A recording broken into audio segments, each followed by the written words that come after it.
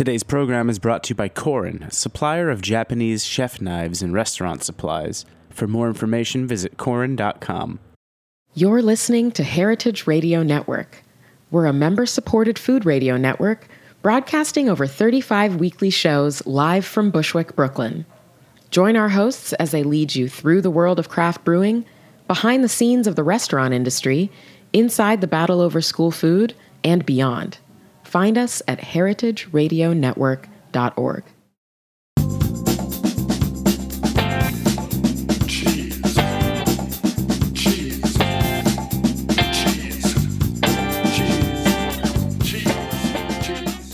Hi, I'm Diane Stemple from Heritage Radio Network on the road at San Francisco's Fancy Food Show for Cutting the Curd. I'm sitting down with Jonathan Kaufman, author of the thought-provoking book, Hippie Food, How Back to the Landers, Long Hairs, and Revolutionaries Changed the Way We Eat. Welcome to Cutting the Curd. Thanks for having me on. I'm delighted, especially to meet you in person. It's always fun to meet a new author for me in person.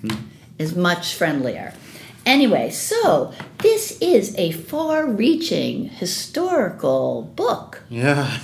It was definitely a book that kind of threatened to, kind of expand beyond my own ability to tell the story every time I turned around. Yes, it seemed like my first question is, what first inspired you to investigate hippie food? I think it was just simply realizing that it was that it had all the hallmarks of a cuisine in itself, and that it was created at some time, and that it seemed to be dying out in restaurants, especially on the West Coast, and it made me think, well, why don't I treat this like any other cuisine that I write about? Why don't I look at the etymology of it, basically? How did and also, the question for me was, as somebody who grew up in a small town in Indiana, and my parents were cooking this food, how did they figure out, how did they decide to eat? How did they get there? Yeah. So those were the two main questions. How did the counterculture begin eating these foods, and then how did my parents get access to them in small town Indiana? Okay. Now, did you conceive of it as a book right away? Did you pitch the book?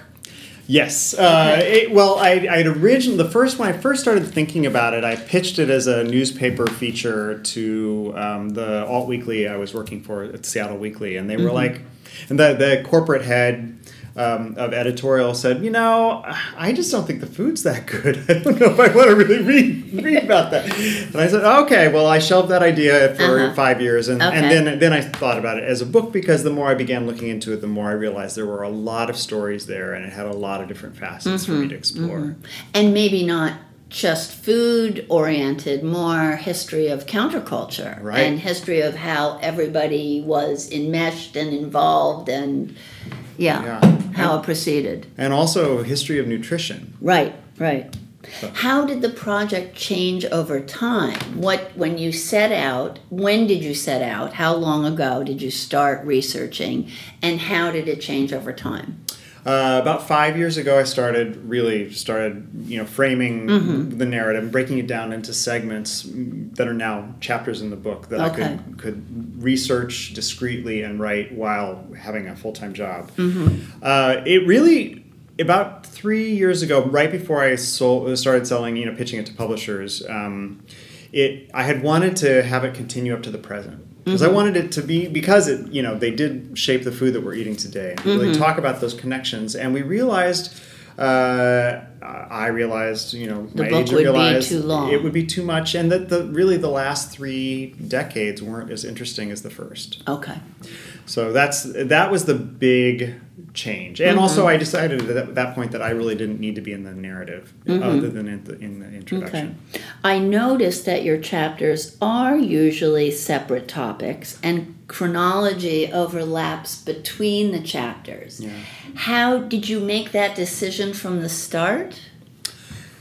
Yes. Partly because, it originally came about when I thought everything was going to lead up to the present. But it ended up, because there were so many things happening. It was a grassroots movement, and Mm-hmm. and I couldn't. There was no sort of cause effect leads to creates its own cause that leads to effect. There was no way I could create a linear narrative around it.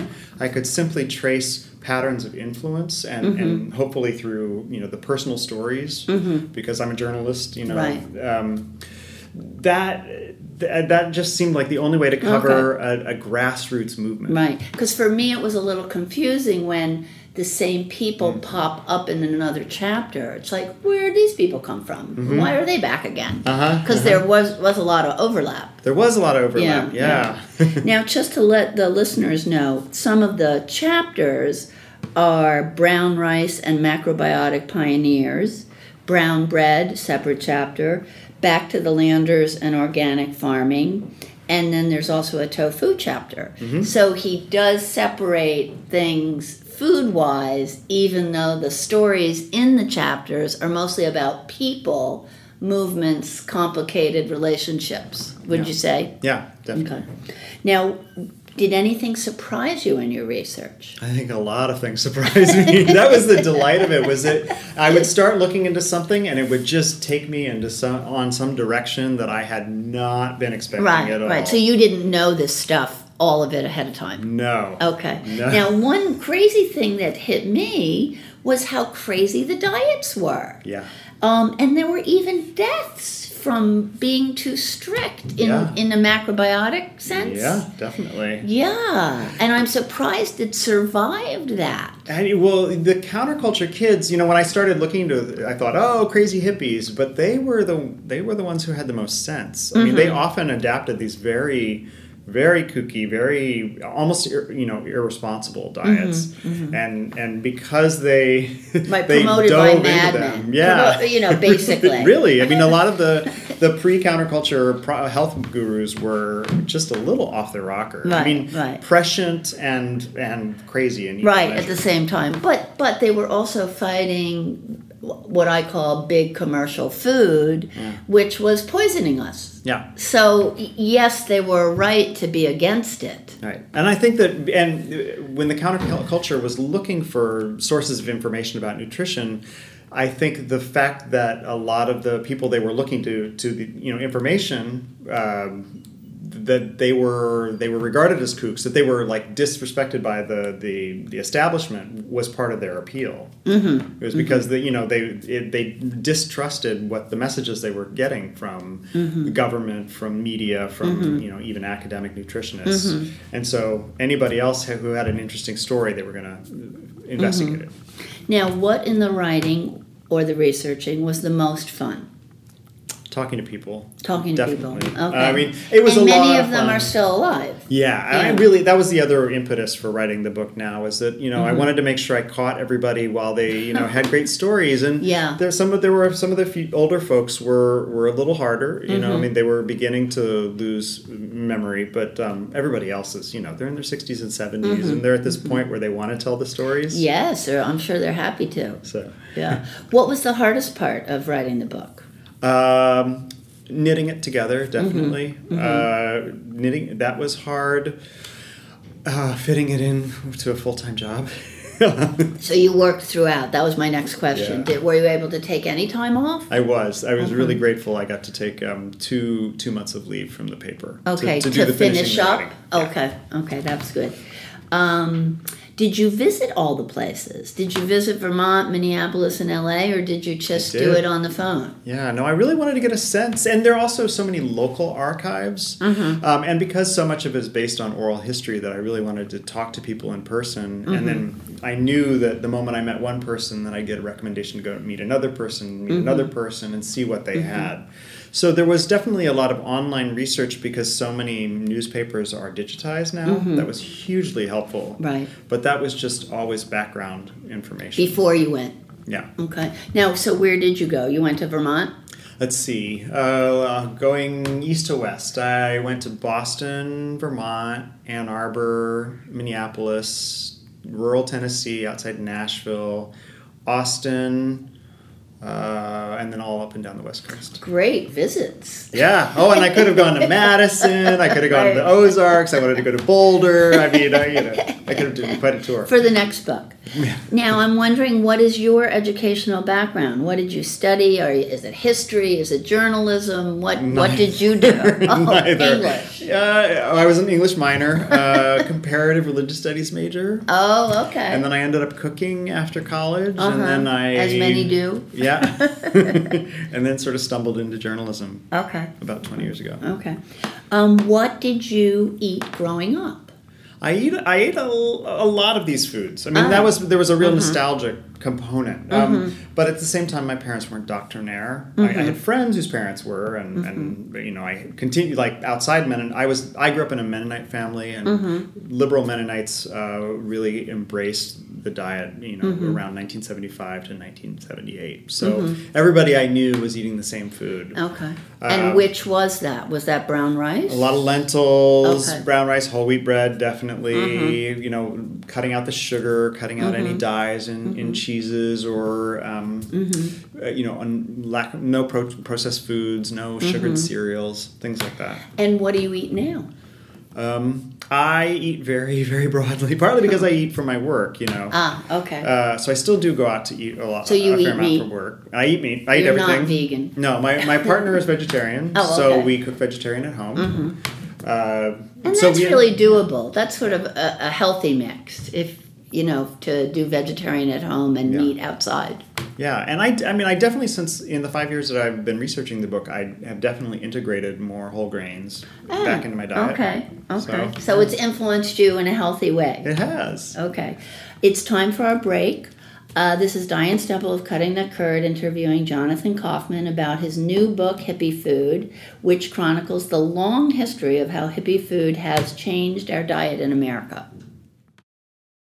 Today's program is brought to you by Korin, supplier of Japanese chef knives and restaurant supplies. Korin is proud of their Japanese culture and traditions, but they want you to know that their products are not just for Japanese restaurants. Their knives and tableware bring out the best qualities of food from every culture and fit into every restaurant, from French to Pan-Asian to American, and that is why they're located in New York City, where people from every country in the world come to eat. Korin's unique store in Lower Manhattan is home to perhaps the most extensive collection of Japanese chef knives in the world, including Japan, plus the rarest natural sharpening stones and exquisitely designed tableware. They also host special events such as knife sharpening demonstrations and parties with New York's most famous chefs and restaurateurs. Korin is dedicated to this ideal, bringing the implicit and elegance of Japanese culture to your table, be it in your home or in the finest restaurant. For more information, visit Korin.com. Welcome back to Cutting the Curd. Diane Stemple interviewing Jonathan Kaufman about his newly published book, Hippie Food. When did it come out? January 23rd. Okay, so now on to the topics discussed in the book. Can you speak about, first, the history and differences of the first health food restaurants in LA? I think they're called Back to Nature Health Hut and the Aware Inn. Oh, those were in the 50s. Okay. And those were actually not the first at all. I mean, the first health food restaurants date back to 1910s, 1920s, when they had a raw food restaurant called the Eutrophian.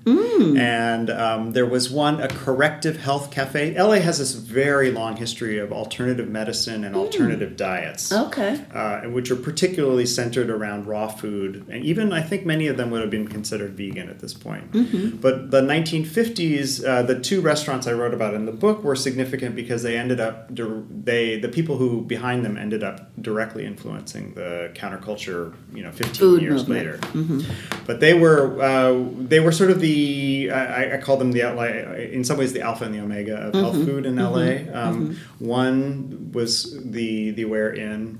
Was very posh. They served sort of continental cuisine along with, vegetarian pilafs and raw sugar cheesecakes, and so they attempted to really replicate sort of what the other cuisine that was happening in LA restaurants, only with a healthier, lighter bent. And they did try to buy organic vegetables. And then the Back to Nature Health Hut was just a madhouse. It only lasted for 2 years because they really had no business sense whatsoever. But it was like, alfalfa sprout sandwiches on whole wheat bread and like a soybean tomato casserole, but they'd have these like live hula performances, and hula hoops or hula grass from skirt. Hawaii. Yeah. Okay, now let's talk macrobiotics.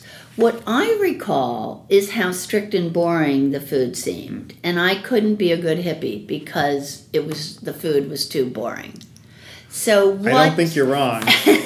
And just to let our listeners know how severe it was: no red meat, no sugar, no alcohol, no dairy, no refined flour, no yeasted breads. Often no fruit.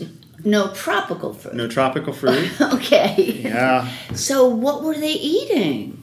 They were mostly eating Japanese peasant food as prepared by American 20-year-olds who didn't know anything about Japanese peasant food. Oh, so it would taste even worse by the 20-year-olds here than the peasants in Japan. I have had numerous former macrobiotics tell me that their teachers actually cooked beautiful food. Particularly Aveline Kushi, who she and her husband Michio were kind of the Boston Center. gurus, the Boston Center for Macrobiotics. But they mostly focused on whole grains, and their only seasonings that they really allowed were tamari, which they kind of brought that name to America. The idea of the tamari was brewed soy sauce as opposed to enzymatically produced soy sauce like kikkoman, or not kikkoman, sorry, lak choy, and sesame oil and umeboshi vinegar, and that was pretty it. Yeah. Now miso. Miso as well. Sorry. Oh, okay. Miso as okay. well. Yeah. So miso is not one of those. No. You know if it has a different name. No. Yeah. No. Miso. Yeah. Okay. They were some of the first Americans to brew miso. Okay. So.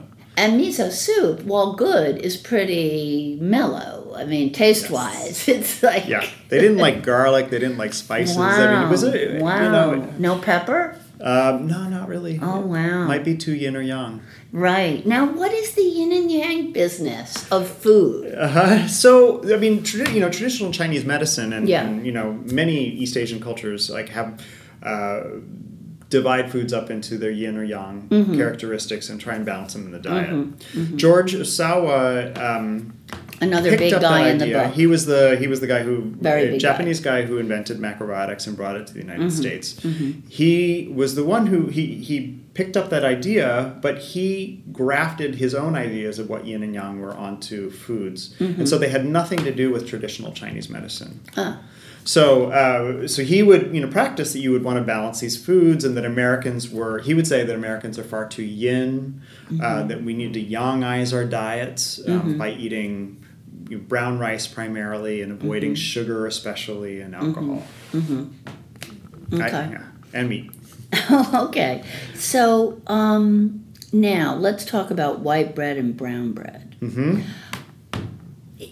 I remember white bread being boring always, but it was, we were lied to about it being healthy. Yeah.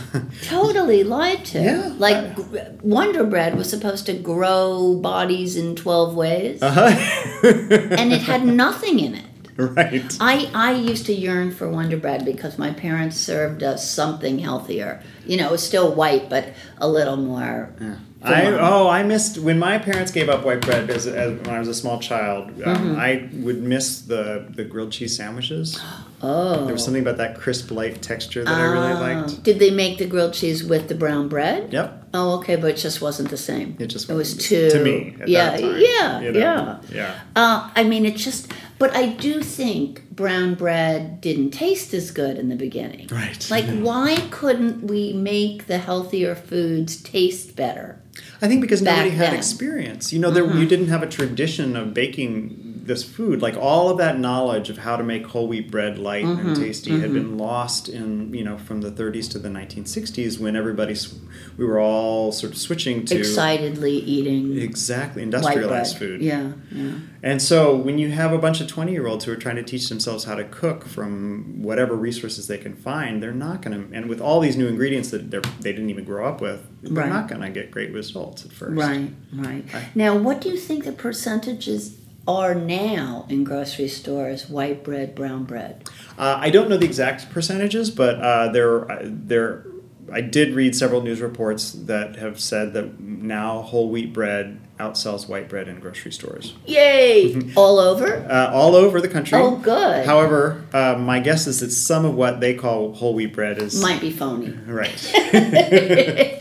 Right, it might be like Wonder Bread with brown in it. Yeah. Right, okay. So let me see.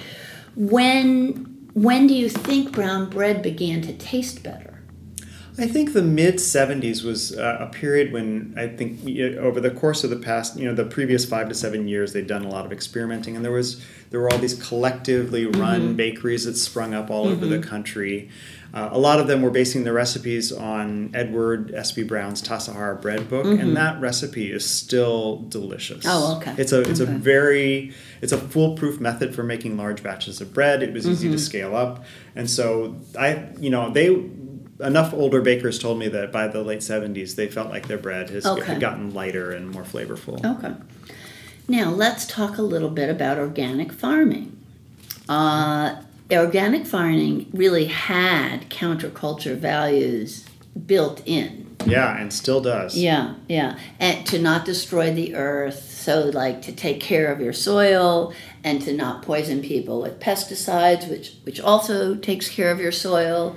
And I loved the story. Tell us about the National Natural Organic Farm Association in Vermont. So the Natural Organic Farming Association, which is now called the Northeast Organic Farming Association. Okay. It still exists? It still exists. It has 11 chapters all over the northeastern states.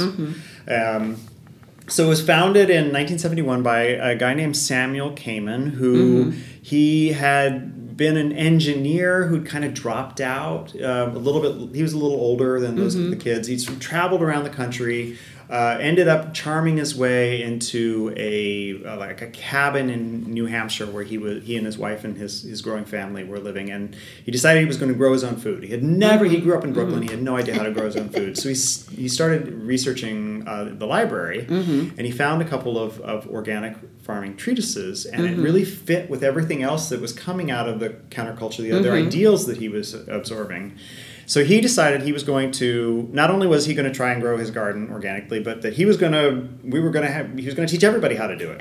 He sort of had this hubris that he could stay. He was going to start the movement. Yeah. He really did in Vermont and New Hampshire. He drove around both states, pinning up flyers at feed stores and markets. Anybody that would let him post a flyer, and they had this meeting outside and on this farm. Oh, he also set up a training farm. Right. So he had all these 17 to 25-year-olds who he just invited them to come and live, and he would teach them how to organically farm, even though he didn't know much more than they did. Right, and they lived in teepees on this farm in Vermont, and they. So it was really back to the land. It really was back to the land. Yeah, I was not kidding. Yeah. Well, now, did you meet him? Is he alive? I didn't get to meet him in person. I did talk to him on the phone. Oh, cool. Yeah, he's in his 80s. Oh, wow. Now, it's one of the reasons it was centered in Vermont was that there was really cheap land. Yeah. And then there were new roads, which helped connect everybody. Yeah. Which I did not know that about Vermont history. And then I think it said 10,000 rural communities were formed from 65 to 75.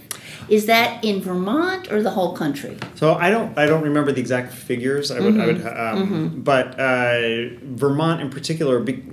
I was so interested in Vermont because there was a large migration that was happening. You can see it in demographic charts. You could see it in the census. Like something like 11% population increase between 70s and 80s. Yeah. But in Vermont, it was particular because it was dying. The city, the state was sort of dying out because it was hard to farm there profitably. Kids were moving to the cities, and then you had this influx because the land was cheap of all of these young, these young folks from other parts of the Northeast mainly. Who settled in there, and they changed the politics. City folk. They changed the politics of the state. The character of the state. Yay! It was pretty. It was the good pretty guys amazing. win. Well, it's a nice small state, so you don't need that many people to change it. Yeah. And they also, because they were so involved in they were all community oriented. Despite the fact they wanted to live rurally, they all wanted to be part of rural communities. So it was very easy for them to get involved in politics.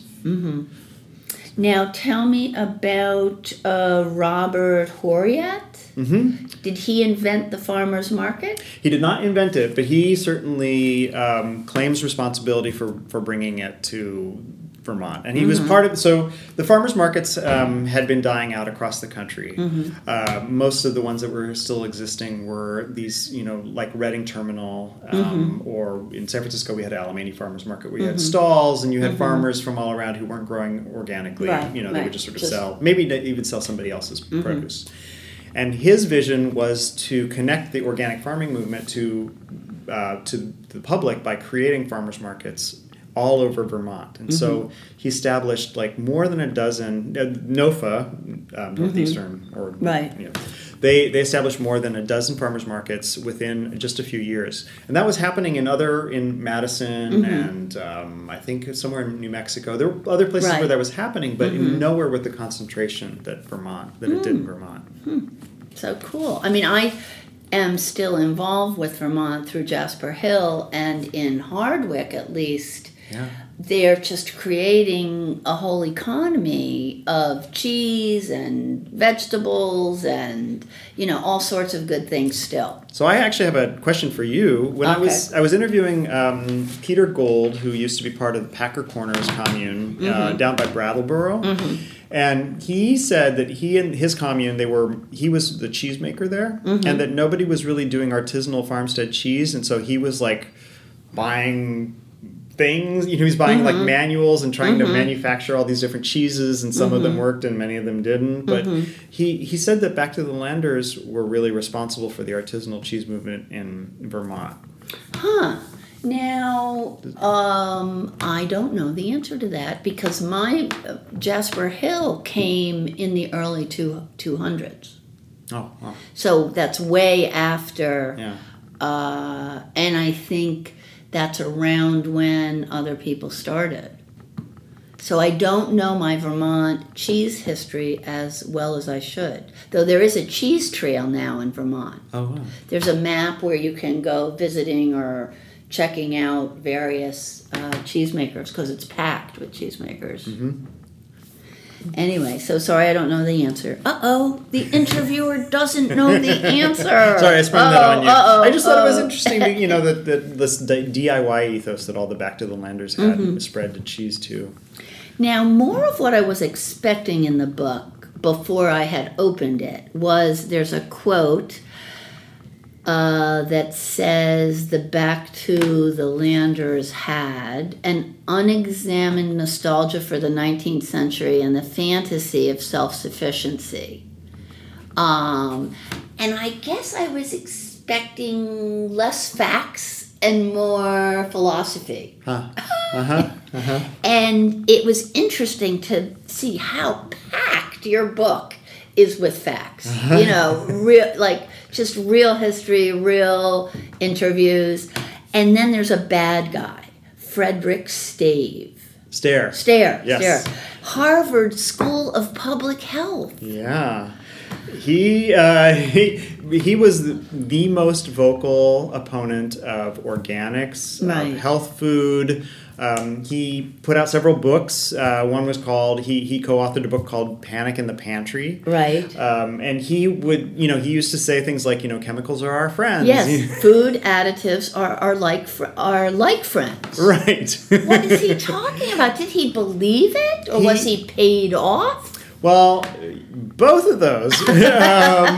He was, his opinion was that if you ate a balanced diet, that we would get all the vitamins and nutrients we needed. And he really believed that might be true, but balanced how? Right. But then there's also been some scholarship in the past few years, in fact, since I started writing the book, that has looked at his funding from the sugar industry, and that he really did receive a fair amount of funding, and you could sort of trace that in his anti-sugar stance, or his right. So. Yeah. I've read other books about the fat crisis, where it just seems like the bad guys don't want us to know the real health benefits of fat, which of course cheese people are into, and instead want us to do low fat, which is awful. Yeah. Awful and crazy. Anyway, so now I want to talk about Grace Gershuni Jensen, a New Yorker who moved to Vermont in '73 and apparently was super instrumental in developing organic certification. Yeah, so by the early 1970s, there was some talk about organic certification from the Rodale publication, Rodale Press, which put out Organic Farming and Gardening magazine. And so they came out to California and tried to come up with some idea of what certification was. But it really wasn't until the mid-70s when you had a critical mass of organic farmers who were also going to the farmers markets and seeing people kind of sell their produce as organic, whether they did or when not. It wasn't, right. And there were all these concerns around faking. And so Grace was in Vermont. Grace was really instrumental in figuring out what would it look like to certify an organic farmer. And then at that point it was really organic matter in the soil rather than testing for all of these chemical residue. Okay. But the certification framework was like 1 page long, and it was voted on by the members of NOFA. She was part of. So it felt like a participatory peer review process. But Grace was also instrumental in the 1990s as the USDA finally got interested, as organics became a big enough business, and as there were enough scandals around pesticide residue that got people interested in organics in a way that they hadn't in the 1970s, that she started translating these sort of older community-generated standards into industry standards. And so she then ended up, fighting in many ways with all the people who had supported her in the very beginning. Okay. Now, I know cheese people have a little bit of a different slant on organic, because organic for cheese doesn't necessarily mean good cheese. Yeah. And I imagine there are different standards in different industries that it's more meaningful for some than others. Yeah. And now it is big business. It really is. It's more than $43 billion business. Yeah. Industry. So then when it gets that big, you just get curious. Well, does it still mean something? Yeah. Those are very good questions. Okay. Now, and I also started Stonyfield Farm. Yeah. So that's cool. Yeah. That there's a real, respectable yogurt still. Yeah. Well, and he was never anti-big business. What was sort of fascinating was that he moved around a little bit in the 1970s, but then ended up on this plot of land that was too stony. The field was too stony to raise vegetables, and so he started raising Jersey cows, and they made yogurt out of it, and that's how it got called Stonyfield. Yep. Very cool. I like that story. I didn't know that. Was that in the book? I missed it. Maybe not. I don't know. Okay. Now, vegetarian food. Why was it so bad then and so delicious now? I agree with you 100%, by the way. I think, again, it was that problem of 20-year-olds, who had never been raised on it, who had no idea, how to build flavors, and then they were adopting all of these ingredients, whole grains that nobody knew how to cook with, or things like miso and tamari and tahini. But the vegetarian diets before 1970 were pretty ascetic. Even the Seventh-day Adventists who'd been vegetarian since the 1840s, they had a very, very simple diet, and it relied a lot on prepackaged meat substitutes like nuttolene and Protos. That's always a mistake to me. Like I went to Rich Table in San Francisco Friday night and had roasted cauliflower, and it was absolutely delicious. Yeah. I roast cauliflower, and I love to order roast cauliflower. Oh, I love that cauliflower. It's great. And I don't even remember cauliflower from my childhood.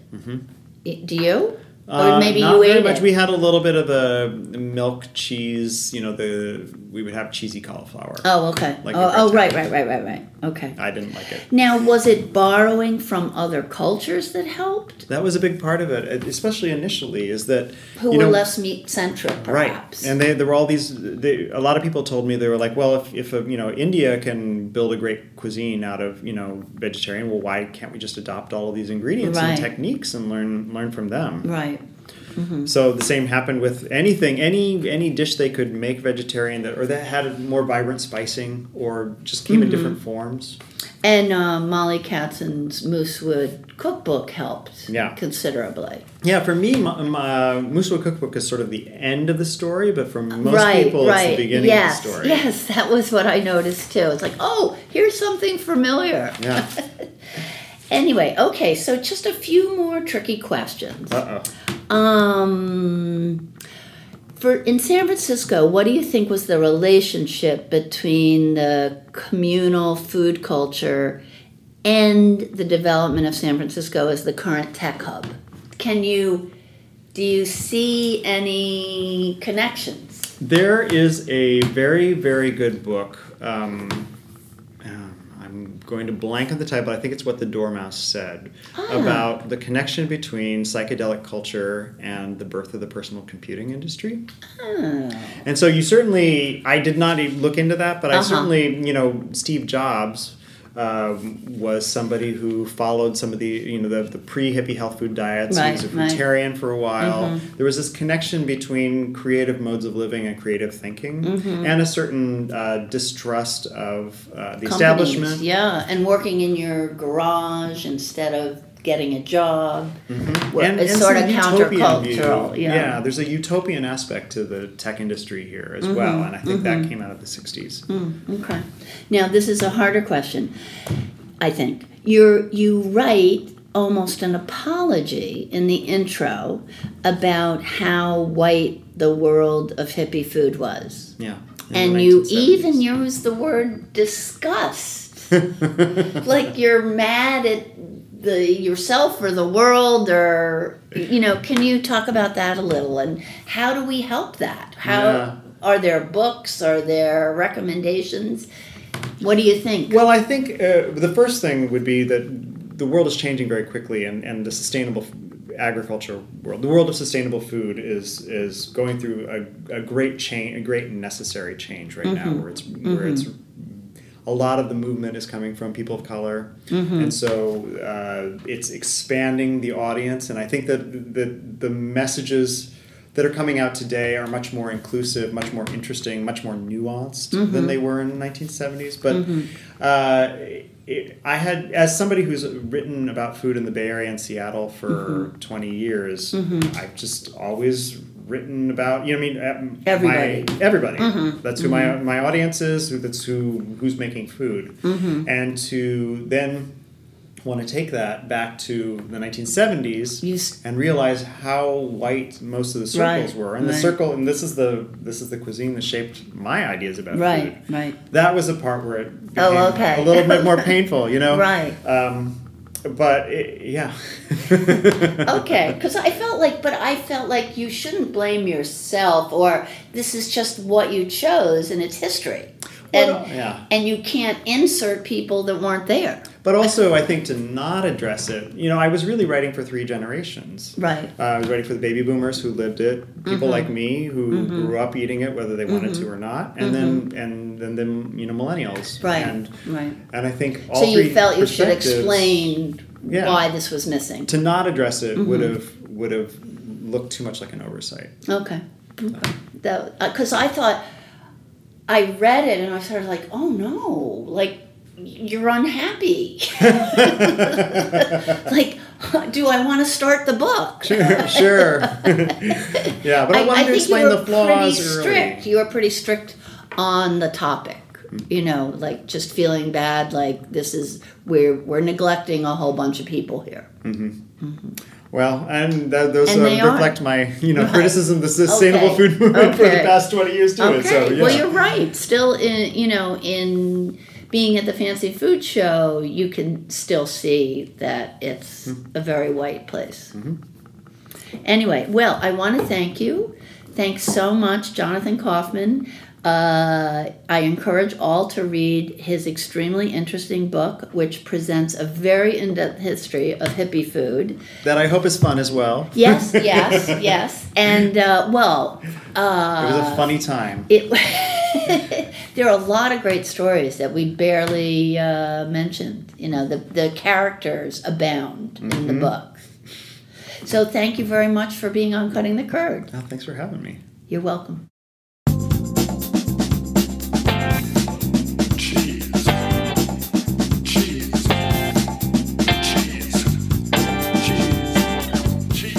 Thanks for listening to Heritage Radio Network, food radio supported by you. For our freshest content and to hear about exclusive events, subscribe to our newsletter. Enter your email at the bottom of our website, heritageradionetwork.org. Connect with us on Facebook, Instagram, and Twitter at heritage_radio. Heritage Radio Network is a nonprofit organization driving conversations to make the world a better, fairer, more delicious place. And we couldn't do it without support from listeners like you. Want to be a part of the food world's most innovative community? Rate the shows you like, tell your friends, and please join our community by becoming a member. Just click on the beating heart at the top right of our homepage. Thanks for listening.